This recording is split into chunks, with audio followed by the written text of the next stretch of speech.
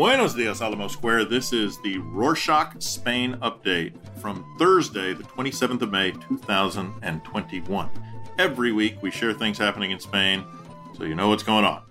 We're back this week with an update on the situation in Ceuta. The final number of undocumented migrants that crossed the border from Morocco into Spain last week went over 9,000. Even though most were returned to Morocco, one situation remained unsolved in this humanitarian and diplomatic crisis: what to do with the hundreds of unaccompanied minors.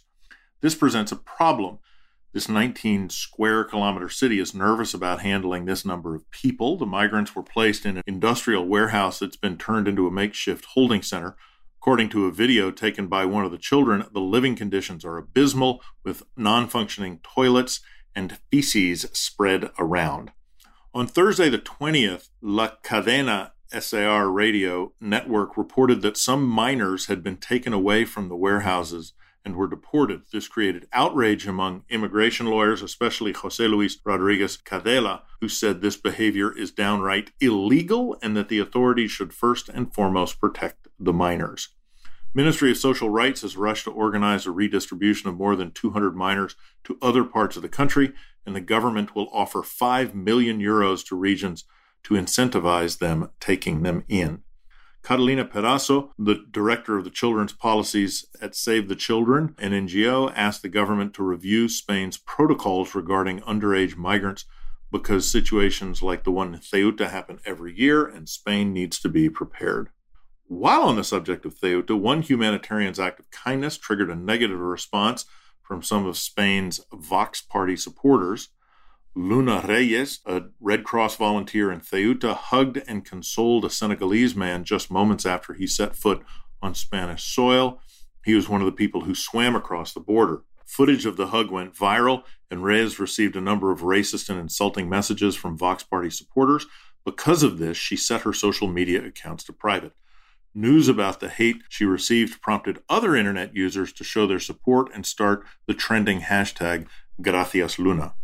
To read more about this act of kindness and the support Luna Reyes received, check out a link to an article in The Guardian in our show description. The path set by Teresa Ribera, the Minister of Ecological Transition and Demographic Challenge, to pass a law that will encourage the use of electricity and reduce the use of fossil fuels, encountered its first difficulty. In our previous update, we mentioned her plan to reduce the cost of electricity by transferring that cost to those industries which use natural gas, liquefied natural gas, butane, or diesel. That plan is now opposed by some people because they believe it would make their cost of life skyrocket. This primarily affects those in rural areas like farmers who cannot afford to use electric vehicles to perform their day-to-day jobs. One of the largest groups that has rebelled against this measure is the Alliance for the Competitiveness of Spanish Industry, a lobby made up of automotive, refining, paper, chemical, food and beverage, cement, and steel companies. Approval of the law by the Council of Ministers is now open to a parliamentary battle. Speaking of lobbying, the Spanish Congress started to debate its internal regulations on Tuesday, the 25th. PSOE party proposed a bill to regulate the relationship between politicians and lobbyists, a pending issue since the Spanish Constitution was approved in 1978. The new bill, set to reform section number 15 of the Cortes Generales, will regulate the sanctions for parliamentarians who do not report, for those who falsify or do not register contact with lobbyist groups. These names have been kept secret so far. The proposed reform now does not stigmatize lobbies because it recognizes that they already work in almost all Western countries. Still, it aims to end their current secrecy and provide the Spanish courts with more transparency similar to those in other European countries. It will also define exactly what lobbies are, their regulations, as well as public register of lobbyists and their representatives in Parliament. On Tuesday, the 25th, court eviction of 3 activists from their residence in Lleida Street in Poble Sec district of Barcelona motivated the occupation of the Republican Left of Catalonia, or ERC, headquarters. The occupation was carried out by members of the Syndicate Habitatge Raval, a Catalan political movement that fights to provide decent accommodation for everyone and prevent evictions. They were accompanied by 3 representatives from the Popular Unity Candidacy Party. Protesters refused to leave the ERC headquarters until the eviction was annulled. While this was happening, Mossos, or the Catalan police force, tried to carry out the eviction back in Lleida Street. More than 100 protesters tried to stop them by throwing paint and various objects at them. However, after the forced removal of the protesters, the Mossos entered the house and handed over the property to the legal representative. When news of the successful eviction returned to the occupiers of the ERC headquarters, they soon left the premises. The occupation lasted a total of 2 hours, and the protesters did not cause additional incidents other than preventing ERC members from doing their daily work. The occupation of the ERC headquarters took place on the day their new president, Per Aragonés, was inaugurated.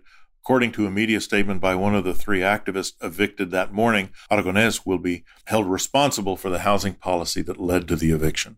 Spain has officially lifted COVID-19 restrictions for UK and Japanese travelers on Monday, the 24th. They will no longer need to do PCR tests before entering the country as long as they have not traveled outside their country 14 days prior to arrival to Spain. The United States government approved a contract for the sale of parts and maintenance of the MQ-9A drones known as Reapers for the price of 90 million euros to Spain. The State Department indicated that the proposed sale would support the foreign policy and national security objectives of the United States by enhancing the security of a NATO ally. The contract is now pending approval of Congress, which the government has already notified.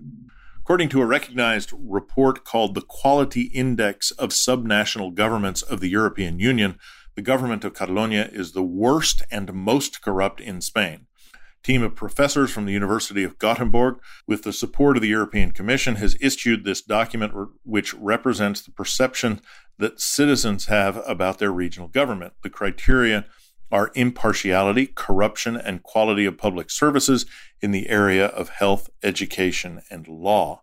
The honor of being called the most reliable regional government goes to La Rioja, Navarra, and the Basque Country. Venture capital companies in Spain already expect this year to be the best one ever. Not even 6 months into the year, and professionals in this field are already confident that they will break records in investment, fundraising, and sales. The venture capital markets are gaining more traction among investors beyond the traditional stock or debt markets. In the first quarter of 2021, venture capital has already yielded positive figures, reaching over $1 billion in investment, 84% more than in the same period in 2020, according to data from the Spanish Association of Capital Growth and Investment. The annual Mad Cool Festival, which is traditionally scheduled to take place in Madrid, has been canceled due to COVID-19.